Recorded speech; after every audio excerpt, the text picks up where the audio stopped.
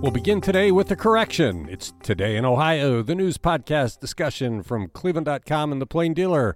I'm Chris Quinn with Lisa Garvin and Laura Johnston, and Laura would like to take the floor before we get started. Yeah, I want to apologize for a misstatement I made on yesterday's podcast about the AP classes in two bills in Ohio that would limit what you could teach in social studies classes. Honesty for Ohio Education is a coalition that's fighting against the two bills in the legislature. And the spokesman actually said each of the bills hurts the education of Ohio students, and the potential of losing AP courses in Ohio makes it worse. So just wanted to clear that up. I misunderstood. Okay, let's get on to today's stories.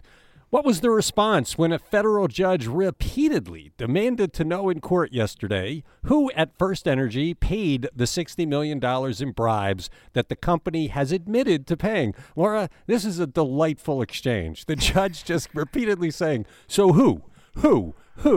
Did he get his answer?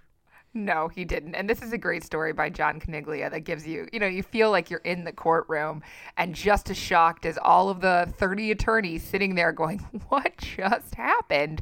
This is federal judge John Adams, and he is known for being a bit of a loose cannon. He's had some spars with people in his courtroom before, but I don't know that anybody's seen this before. So he lashed out at an attorney representing FirstEnergy shareholders. He demanded the name of the official who approved the $60 million in payments to the nonprofit federal prosecutors say acted as a collection plate for Larry Householder and basically made the House Bill 6 bribery happen.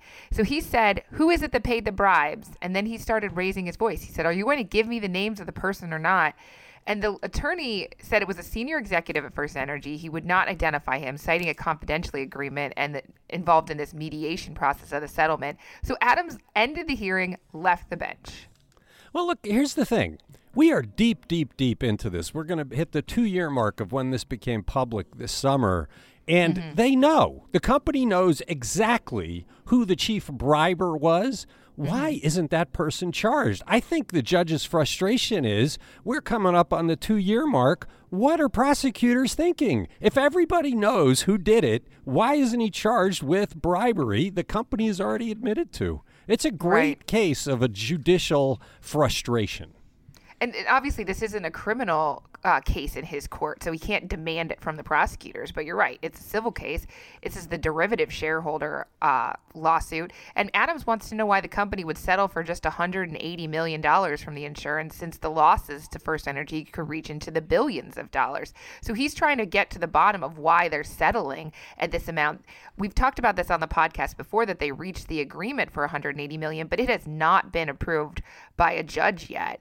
And the attorney for the shareholder said it was not part of the settlement, but there are separate attempts to recoup payments from some officials that would be not included in that $180 million. But well, Adams... But he's also annoyed because they took this to Columbus to keep it out of his purview. So when he heard about this, he said, get in here. We had this case here. I want some answers.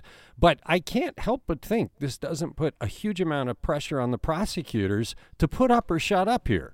I mean, the company is saying, we know who bribed. We know who created this whole scandal in the State House, the biggest ever. So if the company knows, where are the federal prosecutors on this? This is becoming a bit of a scandal in and of itself. And I think you called Adams a loose cannon. I call him a common sense jurist who's expressing the frustration of us all. These people, people in the State House are up for re-election again this year if they ever have districts. Shouldn't the voters know if there are any more that were involved in this scandal? When do we see the criminal charges? You're completely right. And Adams said he received a letter from a shareholder asking the judge why the board members are not being held accountable. So, we're talking about voters and the public in Ohio, but there's also these shareholders that are trying to get money back from, billions of dollars lost from FirstEnergy. And so they're writing to the judge saying nobody else is sticking up for us. And Adams said to the attorney, no one's had to suffer the consequences. There's some insurance money, but no one has had to pay. And he's right. And he's talking both criminally and civilly here. Like, if they're just going to pay out through insurance, where's the pain going to be felt? Okay, you're listening to Today in Ohio. Let's stick with the FirstEnergy scandal. It is just the gift that keeps on giving to reporting teams.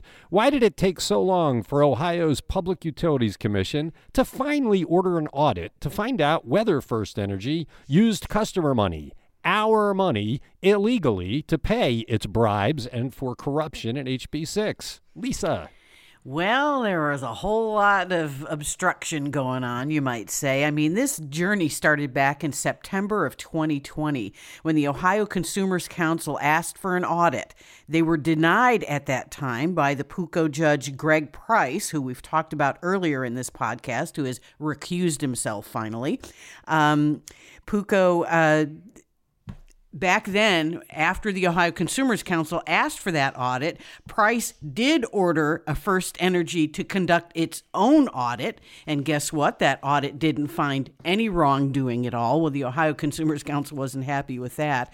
The OCC also asked for an independent committee to oversee the auditor that will be hired for this new audit, but there's no action been taken on that yet. So, it's nice to have an outside look at this, finally, but there were a lot of obstructions thrown up, in this investigation. Yeah, I mean, the attorney having those conflicts of interest and continuing to work and declaring there'll be no outside audit. Unbelievable that got this deep into it. But finally, we'll get an answer, and they may have to give back money to us, as well as to shareholders, as well as, hopefully, some of them going to prison. Now, I did want to add, though, that PUCO yesterday did deny the Ohio Consumers Council request for information on why the audit of a controversial fee was tanked, and they didn't get that information. Okay, you're listening to Today in Ohio. All right, this is the best story of the day. It's on the front page of the Plain Dealer. It's all over Cleveland.com. Who is Smokey the Dog of Cleveland, and what unprecedented honor did it receive posthumously Wednesday? Laura, go ahead. So Smokey is a Yorkshire Terrier who served during World War II. She became the first dog yesterday to be honored in the Animals in War and Peace Distinguished Service Medal. There was a ceremony. She was recognized for her exceptionally meritorious service to our nation and duty of great responsibility. And the award was accepted by 14-year-old Anna Wynn, the granddaughter of the original owner. So she just turned 14 yesterday, so that's a pretty cool birthday. And he actually just passed away in December. This medal was just created in February. It's the highest award American animals can receive. And Smokey certainly deserves it. She was with Wynn his whole career in the Army, basically. She's found in a foxhole in New Guinea and served with his Air Force Reconnaissance Squadron. She gained hero status when she helped engineers build an air base.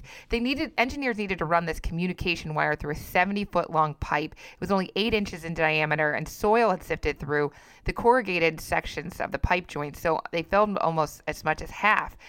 It could have been 3 days of work out in the open, like a ripe target for bombing for 250 ground crewmen. Instead, little Smokey ran through this with the wires and got the job done in minutes. So she sounds incredible. She was like, and then she was the first therapy dog. I mean, right, the guy, exactly. Wynn was in the hospital, and somebody snuck the dog in, and everybody lit up. There was even one guy who had stopped communicating because of PTSD, and as soon as Smokey dropped into his lap, he started talking. Yeah, sounds like an incredible story. She was just like 4 pounds. I mean, tiny little thing. But she was beloved by all of these people and, is known as the first known therapy dog. Doctors let her in the hospital. And then she came back to Cleveland. She became a staple on a Sunday morning children's show and entertained in VA hospitals, nursing homes, schools, and fairs. She knew like several hundred tricks.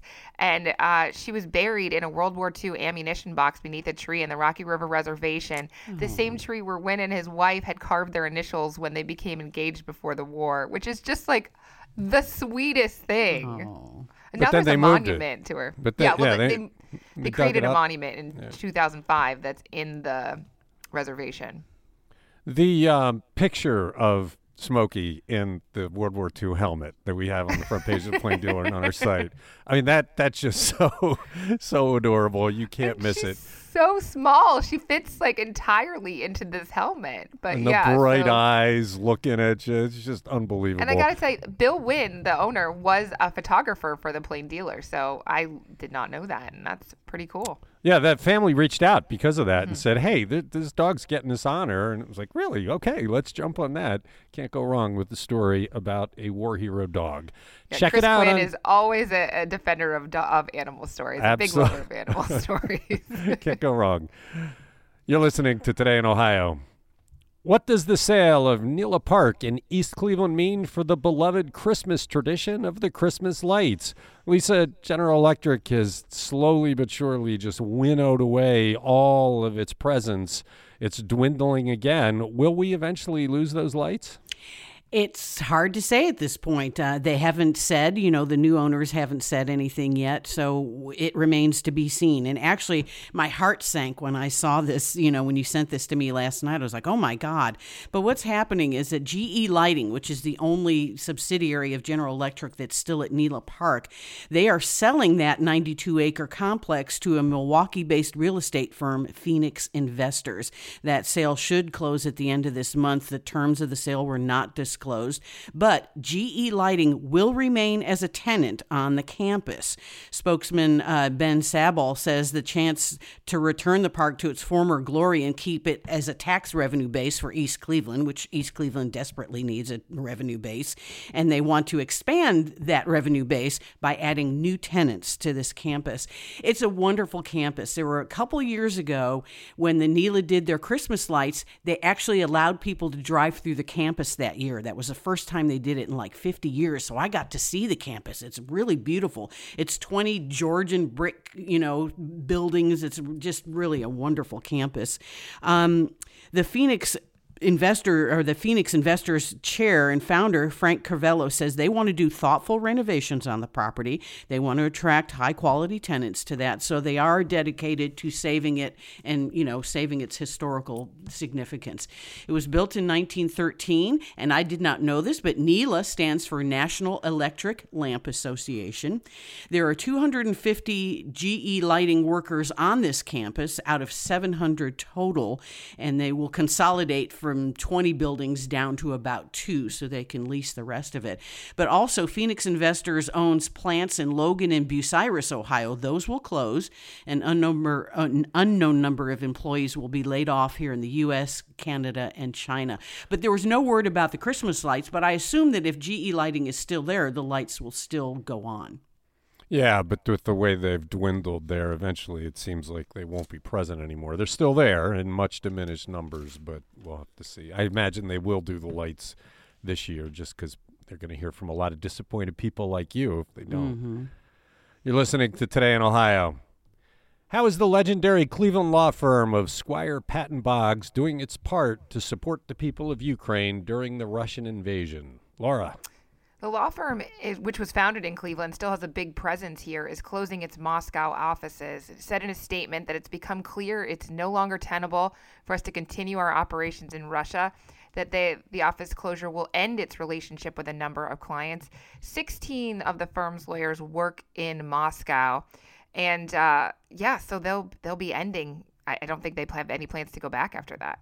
Yeah, the isolation, everybody who has any business with Russia is closing down. I think the Cold War is going to be even more stark. The Iron Curtain is going to be thicker because you've got just about the entire planet blocking them off, and I can't imagine their economy isn't going to suffer mightily, and the people of Russia will have to take some steps to change their government, or this is going to be devastating. Yeah, absolutely. I mean, I think obviously there are huge ramifications that we just don't know yet. You're listening to Today in Ohio. Even after the COVID pandemic ends, should we all be wearing masks each year during the flu season? Lisa, what happened to the expected flu season over this winter? Boy, it wasn't much of a season at all, although we're still in it, so we could still see some cases here.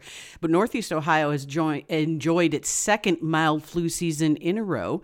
In Cuyahoga County, there were only 45 flu-related hospitalizations and one death so far. That was an 83-year-old man. And that compares to the pre-COVID pandemic when we had 39 deaths and 2,000 hospitalizations for flu in 2019. Medina and Summit counties also have vastly lower numbers. Medina County didn't have any deaths, and Summit County only has 2 flu deaths so far. So even as COVID restrictions have eased, people are taking off masks and hanging out in crowds and going to restaurants again. So why is this happening? Well, we talked to Dr. Christine Alexander, who is the Metro Health Family Medicine Chair, and she said that, there's a lot of reasons why. I mean, people are wearing masks, they're doing their hand hygiene, social distancing, they're working from home, there's less international, travel. Also, she says that the flu shot's been really more effective this year. However, kind of alarming, fewer people got the flu shot this year. 20 million fewer Americans got a flu shot this year, which is kind of weird. But Alexander also says, I don't think we can expect a third mild flu season, she says, especially if COVID precautions completely disappear. She really hopes that people to continue to wear masks anyway. And Chris, I remember you saying in the first year of the pandemic that you didn't even catch a cold because you were wearing a mask. And once you took the mask off, you caught a cold. Yeah, I got sick as a dog right away. It was almost instantly. I do wonder, though, if the work from home movement, which will continue in a hybrid form, I think, in most offices, will also help keep a damper on it in future years. Let's face it, a lot of us contracted it from coworkers in the offices. And once the masks come off, if you're still showing up at the office 5 days a week, you're more exposed to it. I wonder if it will be reduced for a while. It's interesting that they say that the flu shot made a difference, because when we got the shot last fall, we were told they miscalculated and Right. they had the wrong strain. So it's Right. odd that they're taking credit for that when it was not the strain that ended up coming. Right. Yeah. And it's alarming to me that 20 million people decided we're not going to get a flu shot this year. That's kind of weird. I do think, though, that working from home will help, because how many people go in the office when they're like not feeling great because they just don't want to use a sick day, and now that will not be happening. Mm-hmm. Yeah, that's true. I think there's some things that will change it. I do wonder, though, if there will be people that just say, once fall hits, I'm wearing a mask because I don't want to get the flu.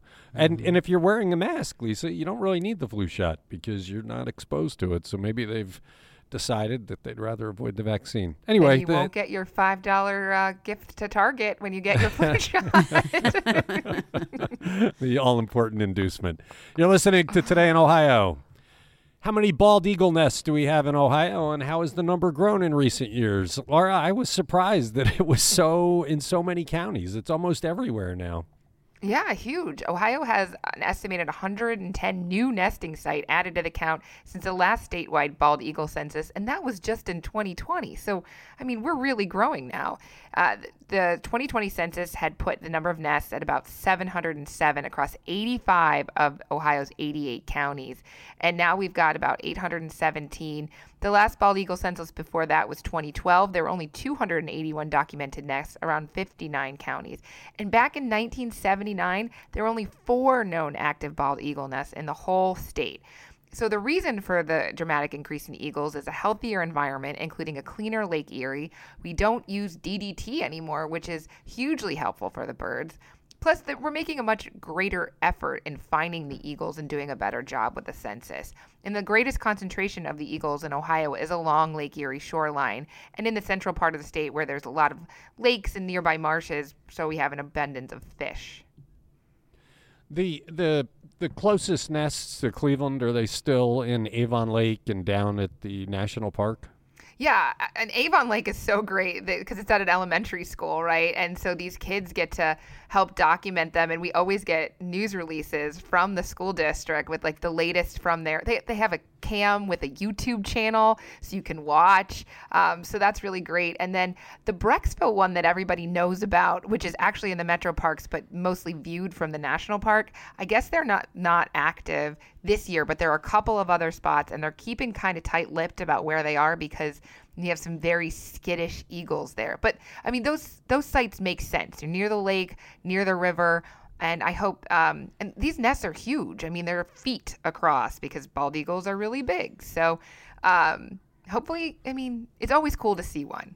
The one in the national park is in a tree that's been dead for quite some number of years, and that nest weighs quite a bit, as you point out. It's very heavy, and I keep wondering when that thing's just going to go over because eventually the wood rots and they'll have to go find another home. It's a cool. You can see it from across the river, so you're not intruding on the nest. You got to hike back, and it takes a little bit to spot it, but it's pretty cool. One of the years I was out there, I guess the egg didn't work, and the Canada geese had taken over the nest. It was so weird to see the Canada goose head sticking up from the eagle's nest. Oh, and I'm sure that goose was probably very mean about it. But one other cool fact I learned was that the Cleveland Museum of Natural History had hatched eaglets in captivity and reintroduced them to the wild for a lot of years. And that breeding program ended in 1999. So the museum has helped increase the eagle population. It's great. I just saw one yesterday at Sims Park in Euclid. It was soaring over the coastline. It was a beautiful sight. Where I see them most often is driving down the turnpike. They fly right over your car. It's the coolest thing. You can't miss them because they're so distinctive. You're listening to Today in Ohio. How is Cleveland Mayor Justin Bibb handling his first State of the City address? Where will it be and who can attend? Lisa, this is almost like a hybrid of the former State of the City addresses that were long done and the newer versions that Frank Jackson brought in his later years. Yeah, Bibb is kind of returning to tradition. He's holding his first State of the City address on April 13th, which is a Wednesday at 7 p.m. It will be at the Maltz Performing Arts Center on the Case Western Reserve University campus. Jackson had done the spring State of the City until 2018, and then he started giving it in the early fall without the involvement of the City Club of Cleveland, which usually hosted the State of the City, which they are doing again this year. Audience questions must be submitted ahead of time. City Club staff will choose which ones that will be used in the Q&A session after Bibb's speech. Bibb will not see these questions beforehand, so he won't get to practice what he gets to say. This is a free event. Tickets are required. You get 2 tickets maximum per person. You can go to the Maltz Center website to get those tickets. They're also providing free parking and transportation. So, yeah, it'll be interesting. I mean, a brand new, young mayor. It's going to be interesting to see what he has to say. Well, just so for context, for years, the State of the City was done in the middle of the day, and it was the who's who of leadership of Cleveland. Every bank president and nonprofit leader would show up, and you had very few members of the public, people from the neighborhoods. It was a business event, really. So Frank Jackson, 2 or 3, 4 years ago, decided, I'm not doing that anymore. I want it to be for the people. So he set it up at night, made it free. You didn't have to buy a ticket like you had to at the City Club, and put it in public hall, and city council people brought people down. And it was a much more of the people event. He had also moved it to the fall for some reason. So Justin Bibb's moving it back to the spring, but he's still kind of adopting that of the people thing. It's not in the middle of the day. It's in the evening, and anybody can attend. I think it's a good sign that he maintained that. Frank Jackson's evening versions of the State of the City speeches were pretty well attended. I mean, I went to a couple of them and was surprised at how many people were bussed in, and it was not the normal cast of bankers and nonprofit leaders. So pretty cool. And the fact he's doing it on his 100th day is interesting because people are all going to ask him about his 100-day plan and how much he's accomplished. He's pretty confident, I suppose, that he'll have lots of good things to say. You're listening to Today in Ohio. What are the silver linings of the pandemic, according to readers of Cleveland.com and The Plain Dealer? Laura, as you well know, yesterday was the second anniversary of the first case in Ohio, so we're now in the third year of the pandemic. We asked on the subtext account I send out each day what habits people had adopted that they're going to keep, and it was a pretty nice collection of ideas. Yeah, if you're feeling depressed about the pandemic, you need to go read this story. It's uplifting. And it's not just we learned how to make sourdough bread, which I'm sorry, I never had time to make sourdough bread. Although I really like sourdough bread. A lot of people exercised more. They embraced the outdoors. I mean, we saw purchases of bikes and paddleboards just skyrocket. So people have really embraced that getting outside and for exercise. People found ways to use technology for everything from music lessons to family reunions. There's a person that emailed us and said every Saturday at 2, whoever's available will hop on a Zoom call just to check in with each other. And before they used to go months without seeing each other. So now they get a weekly catch up. One person paid off all their credit card balances, which that is fantastic. Somebody gave up alcohol. A lot of people are practicing gratitude. There's a lot of people that took up hobbies like cooking, reading, and crafting because they had more time. And I think we've been all about comfort during the pandemic. I've written about how I bought a lot more sweatshirts. One woman let her hair go gray. She stopped wearing bras and makeup, and she is much happier. So good for you. Yeah, it was a heartwarming response. We've talked about all of the deprivations of the pandemic and how it's harmed children's education, and there's so many ways this has created hardship for the community. So this was very cool. That subtext account, or the people that subscribe to that, it's up to about 1,000. They are just the greatest people. Every time I ask a question, they come back with all this thoughtful stuff. It's one of the nicest form of engagement I've ever gotten. And very few of them call me mean names and say mean things. There's a few. I think I have my head up somewhere, but most of them are quite helpful every time we ask a question like this. So, and when we run these responses, we keep it anonymous because it's a safe space and we don't want to put them up for ridicule. But one of the first responses was the guy with the credit cards, and I thought, man, how cool is that? Yeah. He used this time. I think he said he had 5 credit cards with high balances. He paid them all off, and now anything he buys each month he pays for, and he plans on maintaining that. Talk about a positive coming out of a colossal negative. Because for a while, there was really nothing to spend money on, right? And then we did get help from the government. And then to be able to just be thoughtful about that and create a goal and achieve it, hats off. That's spectacular. What I want to know is if all these people that learn to play musical instruments are going to form the Cleveland Pandemic Band that we'll still be talking about 100 years from now. But they're going to always play on Zoom. They're never going to actually gather in person. Well, and speaking of Zoom, I wonder, because I don't know about y'all, but I have Zoom fatigue, and I think a lot of people do. So I wonder if the usage of Zoom will drop significantly. Obviously, it's a great way for us to have meetings, as an editorial board and as podcasters, but I'm tired of it, quite honestly. I wonder if other people are too. Isn't it so nice that you could just have a meeting without leaving the house 45 minutes in advance? No. But you still have the connection because you're looking, usually, unless you turn the camera off because you want to multitask. Yeah, right. Or bored to tears and you don't want people to see your facial expressions and your eye rolls. But it's still a way to connect with people that makes things easy. And I agree with you, Laura. I used to have to go to meetings sometimes at 7:30 in the morning downtown. That's just stupid. You can do that from home and avoid that kind of mad rush. I think that's here to stay. Although, Lisa, I do agree with you that there's nothing like the in-person human connection, which we're going to be doing in our office on St. Patrick's Day, the last time we think we'll be able to see the St. Patrick's Day cool outside our window. So I agree with you both, but you cannot multitask in a in-person meeting, and you can on Zoom, which is really nice. And the person that said they have their weekly catch-ups with their family, I think that's great. And my high school friends and I, we don't do it super often, but it's rare we can all get together. We live all across the country, but we've had a couple of these FaceTime meetups, and it's so nice to see each other in their homes and just talk that we never ever did before the pandemic. So it makes you think about connections. Right. Look, I'm not a video game guy, but I have spent some Sunday mornings with my son, my daughter-in-law, and my grandson, my wife and I, playing on the Nintendo Switch games, going through some Mario thing. I don't know what it is. But it's a way of engaging that you can't do